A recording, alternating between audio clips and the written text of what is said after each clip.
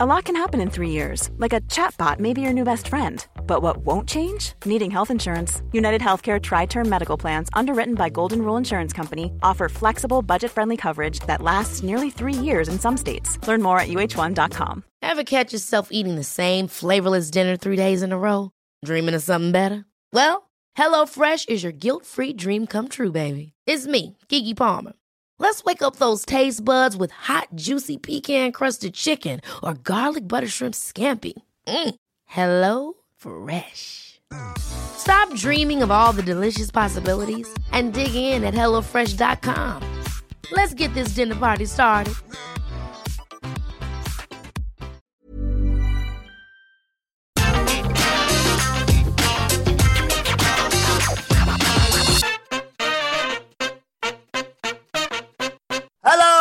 And welcome to the AEW Dynamite preview. I'm Adam Wilborn from What Culture, joined by the Dudley Boys of What Culture, Michael Hamflett and Michael Sidgwick, here to look ahead to tonight's episode of AEW Dynamite Fight for the Fallen. But before we get into it, if you're a fan of this sort of thing, make sure you subscribe to What Culture Wrestling on either iTunes, Spotify, wherever you get your podcasts from, for daily wrestling podcasts, where we not only review AEW Dynamite, but also Raw, SmackDown, NXT pay-per-views. We have interviews, roundtable discussions, and a roundup of the week, complete with a Blinker quiz, of course, on Wrestle Culture. As I said, though, joined by Hamflett and Sidgwick to preview AEW Dynamite tonight.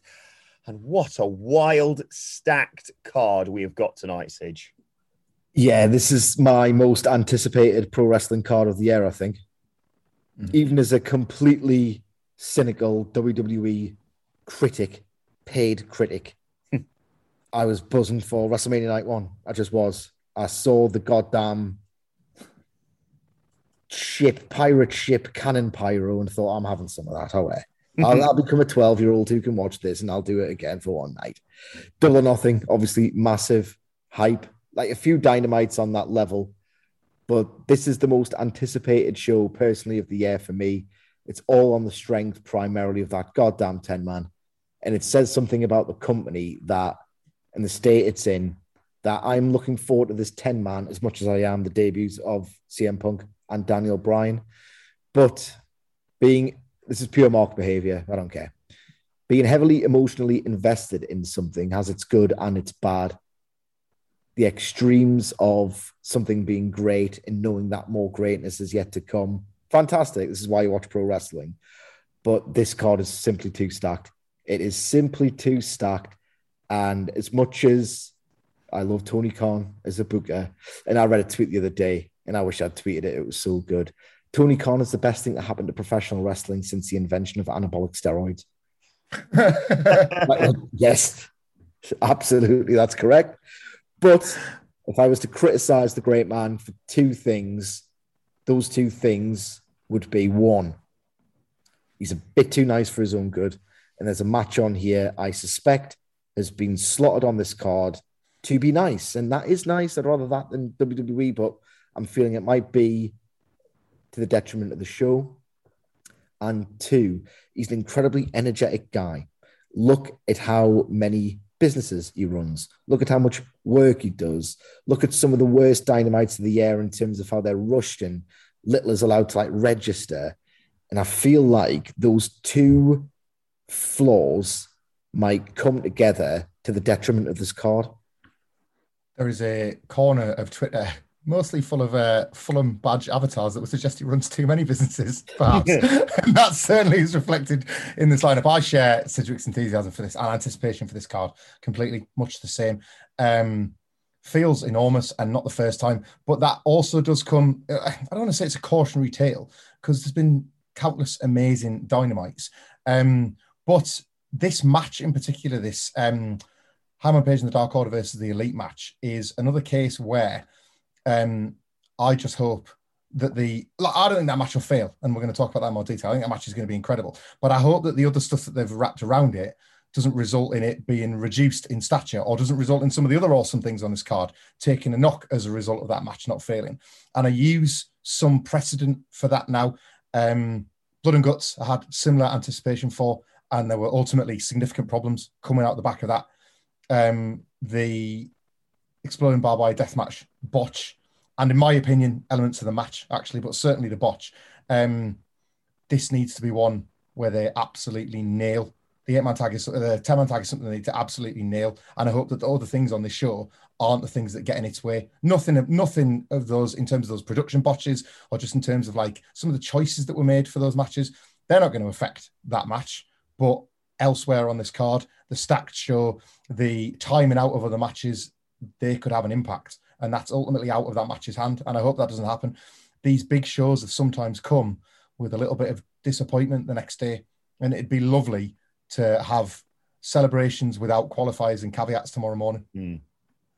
I watched the Road to before we jumped on here, and the fact that it doesn't even have time to mention the Dark Order versus the Dark Order Hangman Page versus the Elite tells you all you need to know about the fact that we've got an insane amount of matches on this show. We've got championship celebrations, announcements by Tony Khan. We've got titles on the line, Santana and Ortiz versus FTR. And it feels weird not to start with the match where someone might be murdered, but we've been attempting to preview this for a long time, Sige. So let's start with that 5-on-5 match. It is Hangman Page in the Dark Order, that being Hangman Page, Evil Uno, Stu Grayson, John Silver, and Alex Reynolds versus the Elite, Kenny Omega, the Young Bucks, Gallows, and Anderson. We were going to attempt to try and book this in its entirety. We haven't had a chance to do it because it's been an eventful few weeks for AEW fans with the CM Punk and Daniel Bryan rumors. But nevertheless, Sige, give us the cliff notes of what you hope goes down with this match. I just hope it gets 20 to 25 minutes. And I don't necessarily think a long match is automatically great. Christ knows that take and that sort of prevailing opinion has been pounded. Its dick has been pounded into the dirt by New Japan Pro Wrestling over the last 2 years. Certain matches on Raw, certain matches, let's face it, in AEW's history. But 20 to 25 minutes, which I don't actually think at this point it can like logistically get on this show, which is a concern of mine heading into it. But there's just so much to explore, so much brilliance to explore, so many awesome combinations of pro wrestlers with honed magical chemistry. That's not even like the lead of the match. It's to build to the grand showdown of the match. Evil Uno and Stu Grayson are perfect opponents for the Young Bucks. They've done outrageously awesome stuff in PWG. They did a match that's available to watch on YouTube if you want a little prime of what they can do ahead of tonight. For Smash Wrestling in Canada, it's incredible. It's quintessential, proper heel Young Bucks. And there's this old sort of pro wrestling psychology that they say, you got to know when to bring the crowd up and bring the crowd down. And you got to patronize them a little bit just to make sure they get every story beat. You don't want to like exhaust their tired little brains. The difference of the Young Bucks and the Super Smash Brothers, who are now, of course, the primary tag team in the Dark Order, is that they just went up, up, up, up, up. And just when you thought it couldn't go more up, it went more up than the up you might have thought it could get. Amazing stuff. They're going to do stuff like that in this match, and it's nowhere near the actual attraction. The way to do it is to build towards Hangman Page and Kenny Omega. And the way to build that heat, not that they're going to need it, this should be on fire from the get-go. It's just so much to explore. The Revolution callbacks, Hangman Page clinging to a Young Buck's leg to deprive him from doing like the Meltzer Driver or the Undertaker. Like Matt Jackson with Evil Uno on the ground, missing punches by about 1.5 feet to call back to December 18. But this time it's different. The Dark Order are completely different. And Evil Uno can fire back up and start twatting them back in response. I want to see just when you think, right, okay, it's Kenny and Hangman. Kenny goes for the V-trigger. Hangman goes for the buckshot, and they collide into each other. And that's when you get the "This is awesome" chant and parity's being established. There are 1 million things you can explore in this pro wrestling match. John Silver eliminating Doc Gallows with a powerbomb, like for a big pop. Like, there are so many things in this match that they can do that legitimately, when I thought 5 matches were announced last week, one of which obviously wasn't going to go the distance in Archer versus Hikuleo, I just thought that's too much. That's too many matches. And they've added a 6th. And there's like 2 in-ring angles as well. In addition to all the pre-tapes that you're going to get that add up, they're going to have to do something to sell Cody versus Malachi Black next week. That makes sense. You're building towards a big match on another big show. all of these little pre-tapes that they do, sometimes they feel so unnecessary. That's like you've been reminded that people are feuding for next to no reason. Some things can wait a week, but they never do on this show. Miro's got a title match next week. Yeah, I mean, all of these pre-tapes, 6 matches, 2 of which are going to go pretty damn long with FTR versus Santana and Ortiz as well. 2 angles, like the ideal scenario. They've done this twice, and I feel like they should do it tonight. In case anything goes wrong or over, don't make it to the detriment of this match. I want to see all 10 men in the ring to start the show. I want it to go through 1 ad break, a la Pac and Phoenix versus the Bucks and Pac versus Omega. I want it to go 20 to 25 minutes. And as much as it'll kind of suck, if in fact that happens, to not see him do this in his entrance, but God damn it, as teased on Being the Elite, I want Hangman Page to wear purple. The ultimate babyface move for the ultimate babyface. Hangman Page wears purple trunks. I'm going to be wearing white ones when I'm watching. Like, and there's going to be nout virtuous about that scene. Like, God damn it, man. Unbelievable. I didn't watch Road 2, but I did watch Being the Elite. That's how powerful this match is, because one little tease of gear stuff on Twitter sent me racing to hear about this Hangman Page tidbit. Yeah, of course, I just share all that enthusiasm massively. So it inspires you to think of great spots. Funnily enough, you mentioned the 2 of them coming together. I know you've sort of like had that one in your mind for years. I've always imagined they would save that for the singles match. I would like to see it teased here, and then a Young Buck and a Dark Order member dart in the way of the bullets for their respective friends / leaders and get sandwiched in the middle of the V-trigger and the buckshot lariat, something like that. And maybe, you get 2 pinfalls out of it because they're both knocked senseless by these 2 finishers that they've ran in the way of speeding cars, basically. I want Hangman Page to be finally ready, buckshot lariat Kenny, and then have a Young Buck pull his leg from the outside and try and stop it happen, only for him to kick it away and then go for it, and it be down to, say, 2-on-1, and Evil Uno be the other guy to be the one to get the fall on Kenny, and Evil Uno and Hangman Page be the survivors, and Evil Uno to get that title shot down the road or get that, redemption against Kenny. Because Hangman Page isn't just about winning for him or for his team. He doesn't even need to be about winning. It's about everything. It's about the friendship. It's about the support that he's been given and that gratification of at least contacting Kenny once and showing Kenny that finisher can put him down for 3, even if it's not him getting the cover. It's joyous to even think about. And what's great about this is always the case with AEW. They'll give you a situation that allows you to fantasy book 25 things, and then it's the 26th one that you didn't think about that's the best of the bunch. And that's what I will give them credit for that. In all their big matches, it's always the case that they come up with that one thing that absolutely nobody anywhere on podcasts, on Twitter, on Reddit, anywhere has come up with. And it's that spot. It's going to be that spot that we're doing cartwheels over tomorrow morning, and I can't wait for whatever that is.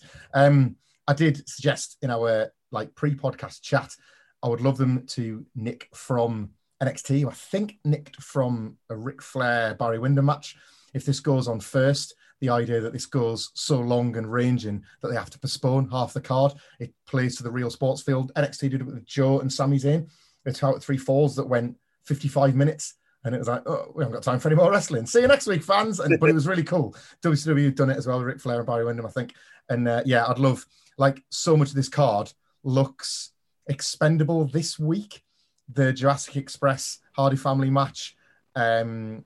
You could postpone Ricky Stark's championship celebration for just a couple of things. There's loads we're going to preview. And this idea that there's no time for it, they can film it in front of that crowd so the live crowd get what it wants. It's like, we're going to have to show you it on next week's Dynamite, or we're going to, a creative thing that is, of course, by design, because they always knew this match was going to go long. It's probably not going to go that way, if I'm honest. The more thought I've given it because of ticket buying punters ultimately wanting to get what they've paid to see on a live Dynamite. But I wouldn't be against it because it would only make the match feel more prestigious. It's a WrestleMania main event on a 2-hour free-to-air television show. These are the best of times. And it's all, as we said when this was set up, it only exists to sell a pay-per-view main event. That's what's so incredible about this, is that it isn't even trying to pretend that it's the end of the story. What pissed so many people off about Blood and Guts is that you were sold a conclusion. And then it was like, not only did it not feel like a conclusion on the night, it wasn't one next week. This isn't even being sold as that. This is to tee something else up. That's what's so inspired about this. One more thing before we move on, and I will be quick because I know we've got a lot of ground to cover. I want, given that they've had more possibly of a personal rivalry than Omega and Page, I want an eliminated Matt Jackson to threaten to screw Hangman Page fail because they've done so much work in establishing this little sub-rivalry. It's almost at the heart of the Elite Discord is Matt Jackson versus Hangman Page. What a freebie to do on telly at some point before All Out. And what a match. And they've got so much storyline behind it. You could do a Road 2 dedicated entirely to that. That's what I want to see, as well as the other million things that I'm worried I won't. Yeah, it is very much, and I know Hamlet isn't going to be going to bed, but it is like a child before Christmas. I'm going to be struggling to get to sleep and probably succumbing to doing exactly what Hamlet's going to be doing. And I've no doubt Michael Sidgwick may be tempted to do as well in terms of staying up late at night to watch this. I will get back to sleep, some Mark. Let's talk about the mutilated elephant in the room, Michael Hamlet. Can Chris Jericho survive Nick Gage? It's Labour number 2, no DQ, the Painmaker version of Chris Jericho against MDK, Nick Gage. I mean, he's going to have to. But massive, massive credit to AEW for answering the first issue that we raised last week about the Labours at the first attempt. Well, yeah, I mean, of course he's going to beat Sean Stasiak. If anything, that's kind of already ruined the first Labour. But then they've got to have these graduate in danger. Oh, no, they've like thrown the baby out with the bathwater and brought in Nick Gage to kill him. Instead, there is going to be no more Labours. He's going to kill him. Hamlet, do you know what you said there? Was it a joke or not? What's that? No, it was. He didn't realise. Stasiak instead of Sean Stasiak. Sorry, yeah. That gets to the meat of the problem with Sean Spears. No, it's. He was good last week. Don't be in there. No, he was good last week. He was good, but let's not patronise him. This is going to be great. It's awesome that we said this last year with Eddie Kingston, and in what may prove to be a more relevant example, I don't want to like piss on anyone's chips, Warhorse, that AEW is a land of opportunity. So this could go either way for Nick Gage. I think tonight it could be a Kingston or a Warhorse night for him. It could be the start of something incredibly special while Nick Gage finds himself hot in his own promotion. Thanks to the feud with Matt Cardona, this could be a perfect storm, and he could find himself getting a much longer term deal. The feud with MJF off the back of this feels a tap-in, if they want to do it. MJF having to run scared from Nick Gage and use the Pinnacle to protect him from this mercenary that he's brought in seems to write itself, so that'd be great. Similarly, Nick Gage is not going to be for everybody, and you have to trust Chris Jericho as a mega experienced polymath to know that and to exploit what Nick Gage brings.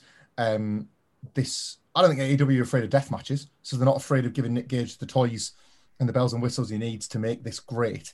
But there's been plenty of it with your regulars. There's been plenty of it with John Moxley, with other members of the Pinnacle, with a match like Blood and Guts. So they're going to have to go that little bit further. We might get pizza cutter stuff. There might be a encouragement to throw a few things in the ring because AEW is switched onto the discourse. I don't know. It's going to be wild, and I like that. I was excited for Warhorse to get his opportunity, even if on the night it didn't work. This is all a very earned and earnest thing. I expect Chris Jericho to win, but I'm very keen to see how Nick Gage gets on with such a amazing platform. Wilborn, you watched The Road 2, yes? Mm-hmm. Were you like me in thinking, Christ, we're going to see some glass? Yeah. I mean, I don't think anyone could say, I'm sorry, Nick, we're not going to. I mean, look at the bit where they tried to slightly interview him. One final question, Nick, Mr. Gage. Shut up! Get camera here. I'll tell you what I'm bloody going to do to Chris Jericho. That's what he did. That's what he sounded like, basically, if he was a Yorkshireman. Rumours or speculation, I should say, Sige, got one of the questions on the news this morning about Matt Cardona potentially getting involved in this match. Do you see that? And just how bloody a war is this going to be? I can't see Cardona getting involved. I think it's one wrinkle too many on a show that's looking like just totally and utterly stacked. There's going to be glass in this match, I think. It's the way in which they're going to build to the spot that is going to separate it from a legit GCW death match to AEW presents one on cable television. Mm-hmm. The Road 2 did not shy away from the fact that Nick Gage uses a lot of glass in his matches, panes, light tubes, etc. I don't think this is going to be on the level of Nick Gage versus Matt Cardona, which to a certain subsection of fans, not enough to make a real difference, I don't think. It might feel like a diminished return if it's not worked masterfully enough because, like, Matt Cardona worked the deathmatch. Like, he worked the deathmatch. He was back. I'm not a deathmatch guy. That was great. Like, they played that so well, though. His face was tremendous throughout. Like, he's squealing. His little dainty attempts to do they're not going to do that level of violence. Even though we've seen enough of it on TNT, I just don't think we're going to get that much class. I just don't.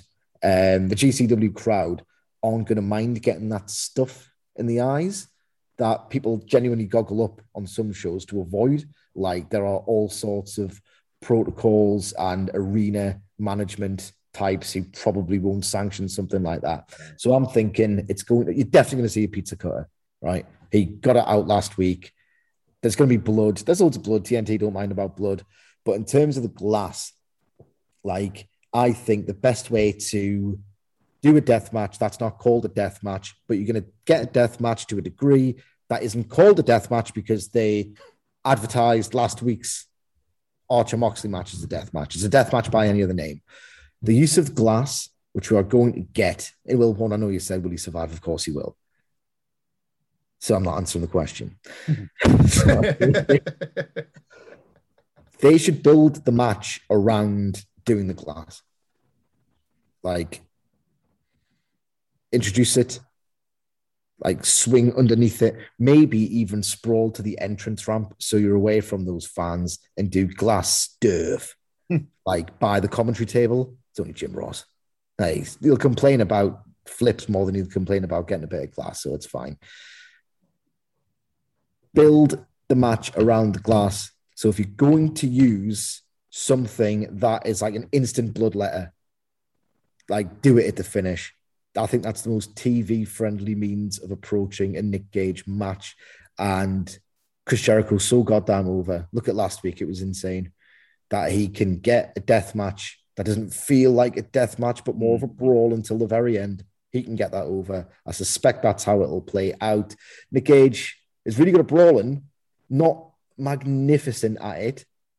Like, he's all a charisma performer, and that might itself be an issue if he doesn't have that insane crowd connection. He made one of the best entrances I've ever seen at the GCW show at the weekend, and he didn't even make an entrance because he could make it past the first, like, mosh pit.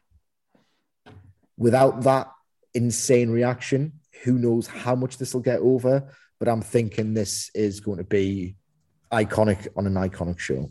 Yeah, it's going to be wild. Don't look away. You still can't really look sort of an encounter. I think you're right in terms of the way they're going to present it. I think that might be quite good as well, because I know some AEW fans need to touch some glass. But also... Tremendous. Would you have MJF on commentary? I just feel like this. He is on commentary. Brilliant, because there's It'd be an absolute open goal sitter missed because he was class last week.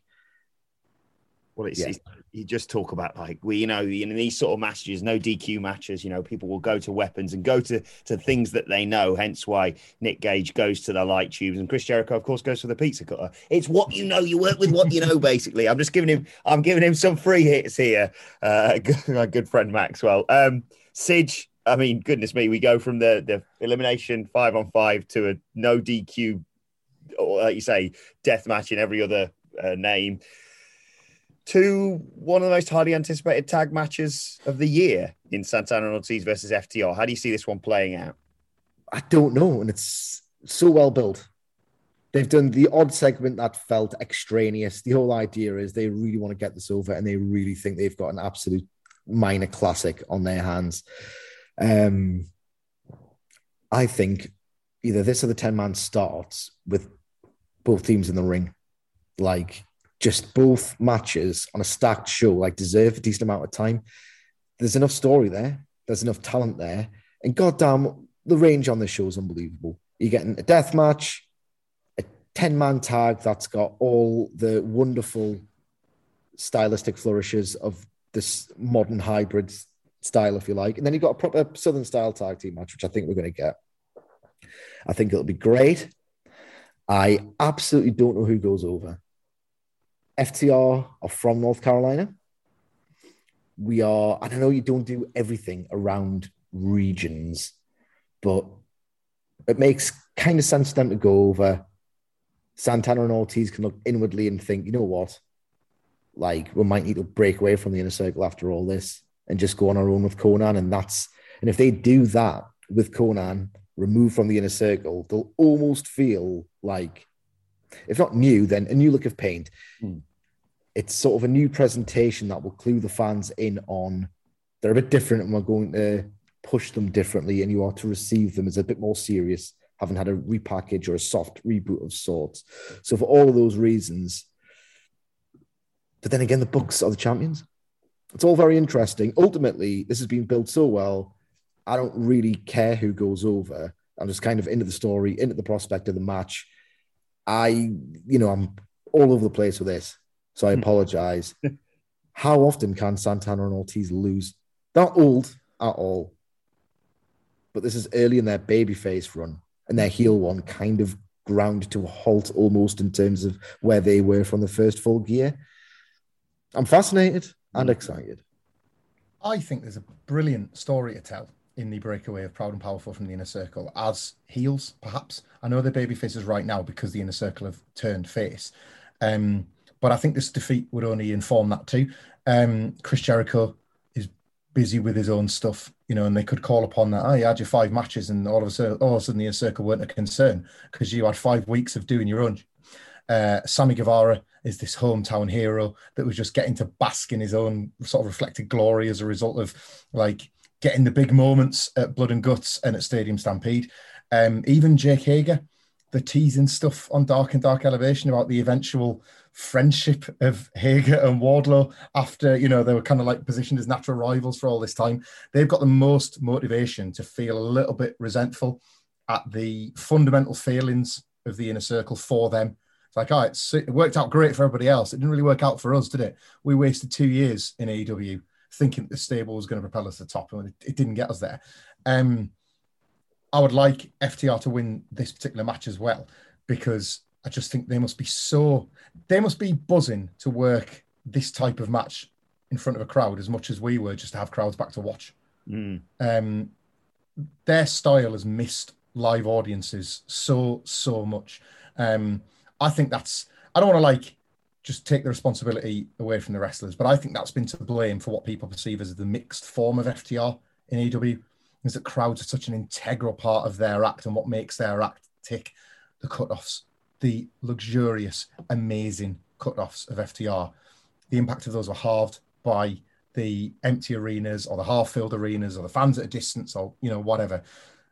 So rarely did you feel that nervous energy that you would get in a revival classic. And I think that's going to return with a vengeance here. And we're going to feel it all. And FTR are going to be restored as probably... Well, this is the thing. They might not be restored as the best in the industry, but they're back in the conversation alongside the Young Bucks. And then you can have that conversation again. And then you can build towards that match again, and so on and so on and so on, even if it's not now because they're both heels. So I would like an FTR win for those reasons, because I just think this match is going to be primed for them to show off. And I love Santana and Ortiz, but I think there will be other nights for them as well. Genuinely, I do. This doesn't feel like any kind of peak for them as an act. I think that all comes when the Inner Circle finally splits off properly. Ever catch yourself eating the same flavorless dinner 3 days in a row? Dreaming of something better? Well, HelloFresh is your guilt-free dream come true, baby. It's me, Keke Palmer.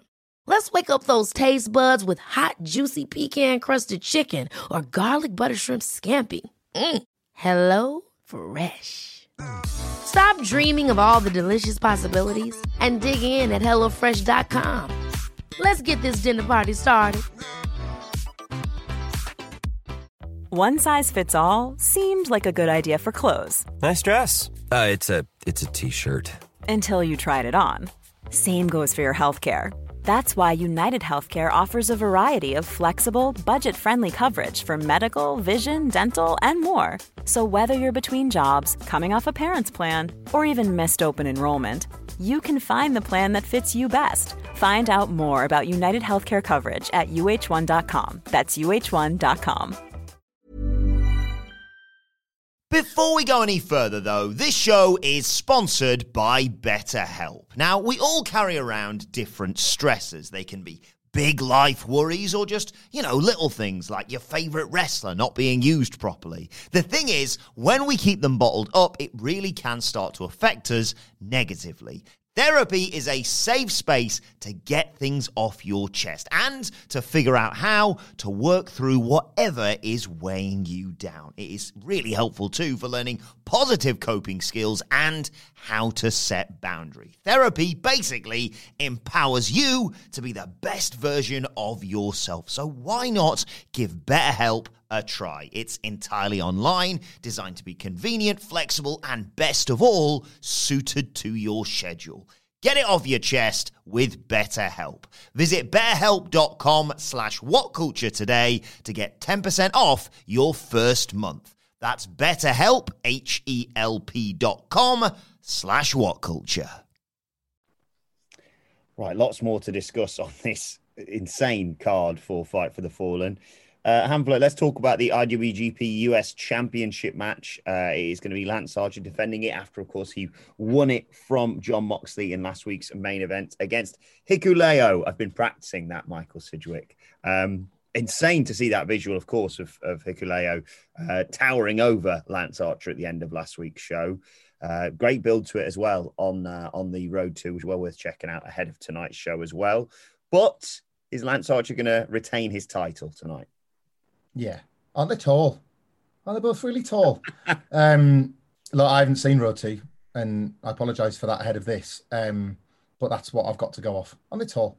And I kind of wish this wasn't happening on the show. This feels to me the most superfluous addition to this card. Not that I don't want to watch it, but Lance Archer felt special again last week against Jon Moxley, and I've got worries that he'll feel normalised by this first defence. I hope not. I've never seen enough of Hikuleo to make me think that this has the chance of being like a sleeper hit or a show stealer, nor have I really seen enough of Lance Archer yet to think that he's got it in him outside of this magic moment of the contest that we got last week. So yeah, not super enthusiastic, but I dare say expectations will be quite low, so they might be able to exceed them. I don't want that to seem cruel against both guys. They'll want this to be great and they'll want this to bang, but this is one of the additions that I would consider pretty needless on this card, and I hope it's brief. I think it will be brief, but not too brief. The idea is they have a working relationship with New Japan Pro Wrestling. I can imagine, without being privy to it, that a lot of very careful negotiation goes into the minutiae of every detail. This is going to have to go a certain amount of time or be worked in a certain way that will protect Hikuleo. You can't just get beat in 3 minutes, but then he's not that good yet that he could go 10, and especially not on this card. Why? I'm expecting a proper 5-minute sprint that Archer looks twice like he's going to lose before winning in resounding fashion, possibly with 2. Could he even do the blackout on this guy? They can certainly tease it. Maybe some kind of spot where he's doing the claw to an extent is no sold, and then finally he does it. Let's have to be careful here in terms of just not overexposing this lad. He's green. Can Hikuleo walk the ropes or do something of similar athleticism to what Lance Archer can do? Because that might be quite a fun twist on it. You're expecting bombs over 5 minutes and then they both do something like jaw dropping from a height. By mobile, I mean, you can do like a cannonball flip, but it looks pretty cool. But he's got kind of this timid, very new in wrestling vibe to him, divorced entirely from that of his dad's. So they have to be careful because his facials aren't the best. He's still very green, but fundamentally, where he's trained. It's almost a guarantee of a base level of quality, and he can get about a bit, which as a spectacle looks great because look at the size of him. Bombs for 5 minutes, just trade bombs for 5 minutes. Do Goldberg, Lesnar, if you can. I don't think you can, but try because that's the ceiling of this match. Yeah, I think that's exactly what you need to just fire out the blocks and get this over and done with relatively swiftly. But I agree. I think Lance Archer retention is on the cards. Sidge, on a show with so much already on it, is tonight the night that Christian Cage turns on Jungle Boy? He's teaming with him and Luchasaurus against the Hardy Family Office, being represented by Angelico, Mark Quinn, and Isaiah Cassidy. Is it tonight? It's going to be a momentous show. Possibly. You might get the first explicit hint towards it. Or a very, very strong tease that starts a conversation that I haven't really seen started, to be honest, yet. I think this will set up Jungle Boy versus Matt Hardy, which will set up in some way Christian Cage versus Jungle Boy. In the way I have this in my head, by the way. I'm not privy to the booking plans. I just think this is the way to tell the story and the best use of Christian going forward. Again, do I need this match? Not really, but I might be working on a project. I might be up to All Out 2019 on said project. I might have rewatched SCU versus Jurassic Express. And honestly, watching Luchasaurus in front of fans again might genuinely pop people's tits off all over again. That spot where he does the pack handspring over Kazarian and Daniels, and then Scorpio Sky's about to lariat him, and he kips up off his back and tears down the house. It's oh, right, Luchasaurus is the best wrestler on the planet. He's not, but in that moment, he was everything a millennial wrestling fan liked about wrestling at various stages of their life. Massive muscles, ridiculous character, and he's a super worker in 2-minute bursts. Amazing. People forget that about Luchasaurus. This might be a little big platform for him, if you like. I expect the face team to go over. I expect this to draw the ire of Matt Hardy. I expect him to try and get a Jungle Boy and get saved, maybe too slowly by Christian Cage, because that feels like the direction for this Jungle Boy arc. Keep it short and sweet. That's my takeaway on most things on this show. Yeah, nothing to add. Again, it's when you want to talk all day about the big stuff. Conversely, there feels so little to add to the smaller elements of this show, and it just makes you feel like, you could have saved that. You could have saved, because everything warrants a spotlight. They're telling stories, so everything warrants its time. But something's going to fall victim over this 2 hours, and you can only hope that it's one of the lesser events, the less essential elements of the show. I think with the three of them involved in the ring, that leaves, maybe just become a sadist now, try to look for every opportunity for this sort of thing. I agree. I think Cage, Jungle Boy and Luchasaurus get the win here. And Marco Stunt, it's been a while, so let's have a kidnapping. That's probably what we're going to get. What about that?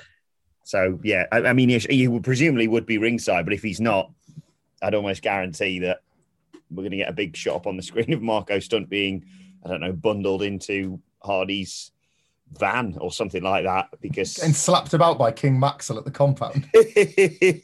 Yeah, something like that perhaps. But yeah, I think you're right, Sid, just in particular as well, of this being the night of not the turn, but more things to add to our little collection of glances or moments between Christian Cage and Jungle Boy. Also advertised tonight, pamphlet, is an apology. QT Marshall will apologise to Tony Schiavone. What could possibly go wrong here? Well, I've said my piece on this on several podcasts just because I'm trying to talk it into existence, basically. Mm-hmm. I want things I don't care about to turn into things I care about more than most of the things in pro wrestling. What I'm saying about that is QT Marshall tipping drinks over Tony Schiavone, not mega arsed. Britt Baker versus Serena Deeb, hottest match in the world. So, let it all be what I've kind of invented, and then all of this has been worthwhile, and all of it has been great. If not Serena Deeb, to be fair, feels like the Britt Baker feud, doesn't it? Feels like the next Britt Baker story. Feels like a shoe-in for that. Again, we've talked a little bit about the not great first program for Britt with Nyla Rose and the awkward transition of her to being a fully fledged babyface world champion, and how you capitalize on how amazing she was in the build to winning the title, because they've not really found that sweet spot just yet. This is it, isn't it? Nobody likes QT Marshall. Everybody adores Tony Schiavone, including Britt Baker. She adores Tony Schiavone. This is it. Serena Deeb is the best match, but there are several others that you can tee up off this. Anyone can have... Jade Cargill could be a factory trainee who's been quietly getting better under... he's a wrestling trainer. He's already kept some of his trainees secret from Cody. That's how you had the factory in the first place. It's not that wild to think he's got a woman that wants to fight for him and she's going to come at Britt Baker for daring to come at him. It's got to be that, hasn't it? It's got to be the point of all this. I hope so, because you are wasting your time with the greatest will in the world of setting up another QT Marshall program on this edition of the program. He's the best player coach imaginable because you don't want to see him on TV that much. And yet when he's on TV in a limited capacity, he's really, really good. And you know that he's way better as a behind-the-scenes guy. I really hope this fantasy booking happens, Hamflet. And I'm starting to think it might. Certain social media accounts are really retweeting Serena Deeb content, maybe with a little bit of a push to say, right, okay, she's coming in for a program, so get her over. And not that you need any kind of cynicism to do that, because she's one of the easiest wrestlers on this planet to talk about and put over. And as a result, she should be more heavily featured on this program. Let's hope it starts tonight. It's logical as well, because the whole deal is that she was a coach, isn't it? Like relegated to a coach in WWE. So it makes sense that she would be as angry as QT Marshall about her placement. These are the wonderful things they think about as well. It's either going to go one of two ways. The way we all want it to go, Serena Deeb, or, like you say, someone else potentially being set up as a future opponent for Britt Baker because they've isolated Tony Schiavone and they know about their relationship there. Or to save time, QT Marshall goes, sorry, Tony. On to the next thing. Okay, here we go. We have got Thunder Rosa's first match as, I believe, or certainly first match on Dynamite as an official all-elite wrestler. She will face Julia Hart. And this could be a bit of a low-key banger, couldn't it, Sige? No. Oh. I mean, Julia Hart's very green. Just a bit too green for Dynamite, in my opinion. And I don't want this to be a banger. I don't want this to go long enough to qualify for banger status. This is the refrain of this podcast. This doesn't need to be on the show. I think it's on the show for a very nice, wholesome, benevolent reason, that being Thunder Rosa's just signed properly with AEW, and I am totally buzzed for that, incidentally. I want this to be a 2-minute squash. I just do. It behooves the dynamic, the show itself. If this is nothing other than a platform for a pop, get your pop and get to the finish. It's a very nice thing to do. Welcome to the team. Here properly. Have yourself a match on Dynamite. Those 3 minutes might just be way better spent elsewhere. And look, Thunder Rosa's coming in as a former NWA Women's Champion, someone who's defeated your champion, which will inform something at some point. Julia Hart, and she's a body. She's a corpse in this match for me. And I want it to go 2 to 3 minutes. I wonder, about Julia Hart being the chosen opponent here, because she is such a white meat babyface. So young, so green, aligned with other babyfaces on television. Is this the start of a very slow burn and potentially awesome Thunder Rosa heel turn, where she says what a lot of us said at the time? Hang on, in that big match that everybody loved, I fucking won, and I left you a bloody mess, and then these people cheer you, and you go on to win the title.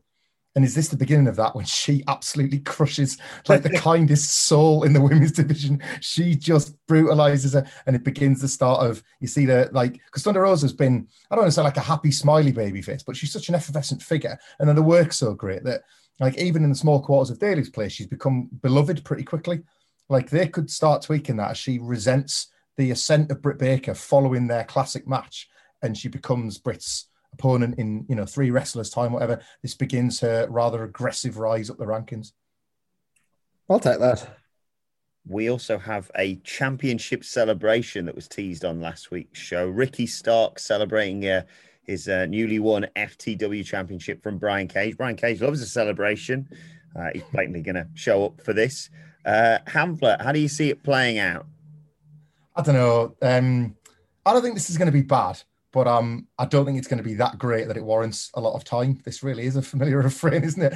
Like, some marks you want 35-minute elite action. That's all. That's all it is. I just they do a better job of these. You know, we joke about the Chris Jericho synonym generator for when they're having to do an inner circle segment. They tend to do a better job with these more often than not.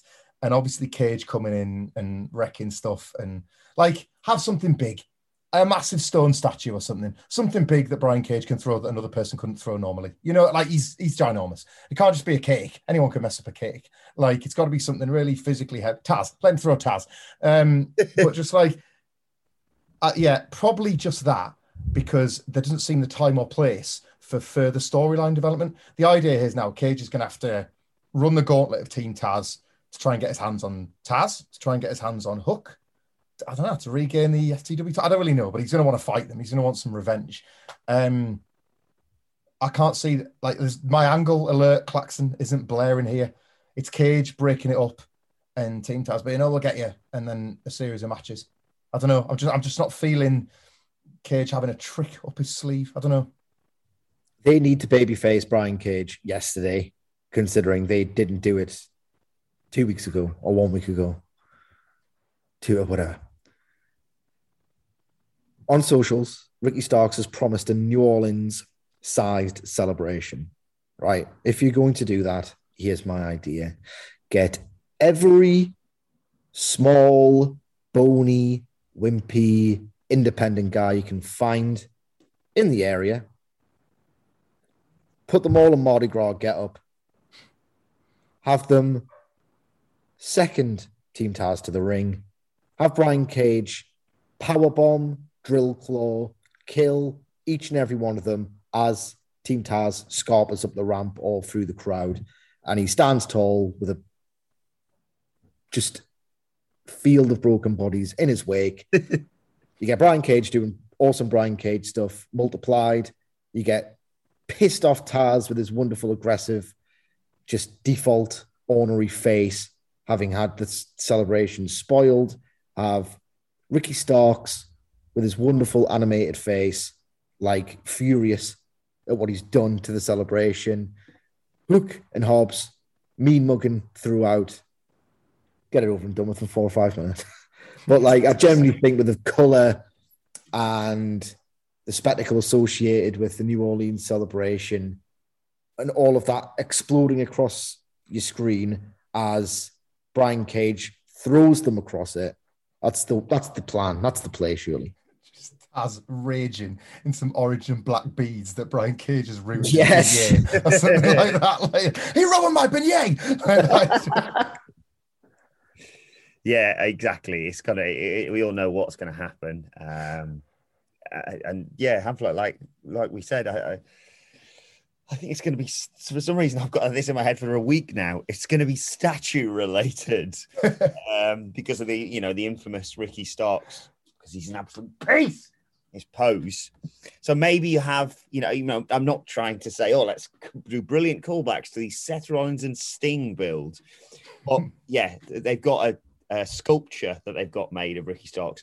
But even from the outline, you can tell, because look at the size difference, regardless of how big you make the statue in Ricky Starks and Brian Cage, and just pulling that off and it just being Brian Cage there or something. But yes, I think a combination of the two with, like you say, Sige, the Team Taz mean mugging fury at the top of the ramp when this supposed celebration gets ruined, or have it go 3 minutes and no Brian Cage and it goes great and we can move on to the next thing as well. Just keep it rolling. I'm sorry, Tony. Oh, congratulations. Hey, okay. So going to be such a manic show. And I'm going to apologize in advance ahead of tomorrow's podcast because I feel like it's almost guaranteed I'm going to forget to mention maybe an entire segment on tomorrow's review because of my notes will be all over the sodding shop and just so much to cover and pops to mention. Finally, Sige, we have a major new live event announcement from one Tony Khan. He slightly screwed up his timings there because my birthday is not in 9 days; it's in 11. But if it's not that, maybe I don't know why it wouldn't be that. If it's not that, what do you think it will be, Sige? I mean, Christ. I don't want to talk about this, but Delta's appearing over the last 6 days to be flaming out over here. Maybe the same thing will happen over there, even though maybe it's on getting vaccinated, so who knows? It feels like there's just a huge uncertain asterisk next to everything. So they could say, look, we've got some data that means we're going to sell out that massive stadium WWE did for WrestleMania 32. Like biggest AEW show ever, like 100,000 fans. And, we're going to sell it out, so that's why we're doing it. And I'd still be like, I'm still scared of everything. I don't know what it is. It's going to have to be bigger than Arthur Ashe. If they're dedicating, it'll be 20 seconds. 20 seconds of pre-taped, 20 to 40 seconds of the announcement. But it has to be bigger than Arthur Ashe, otherwise why say it's big enough to be revealed exclusively on TV? Imagine if this went to MSG. That would be the banter response. Go to MSG, sell it out quicker than WWE. With this company this hot, that's what I would personally do. I don't think it's going to be that, but that's what I would do. I'd love a cock on the table. I think he's going to announce that he's selling tickets to CM Punk the movie. That's going to be the confirmation that the big man's finally coming in. Up until a week ago, when this announcement didn't feel quite as cursed as it does today, as AEW are literally apparently discussing the future of their pre-existing dates, I was thinking UK tour, the big show down in the cottage.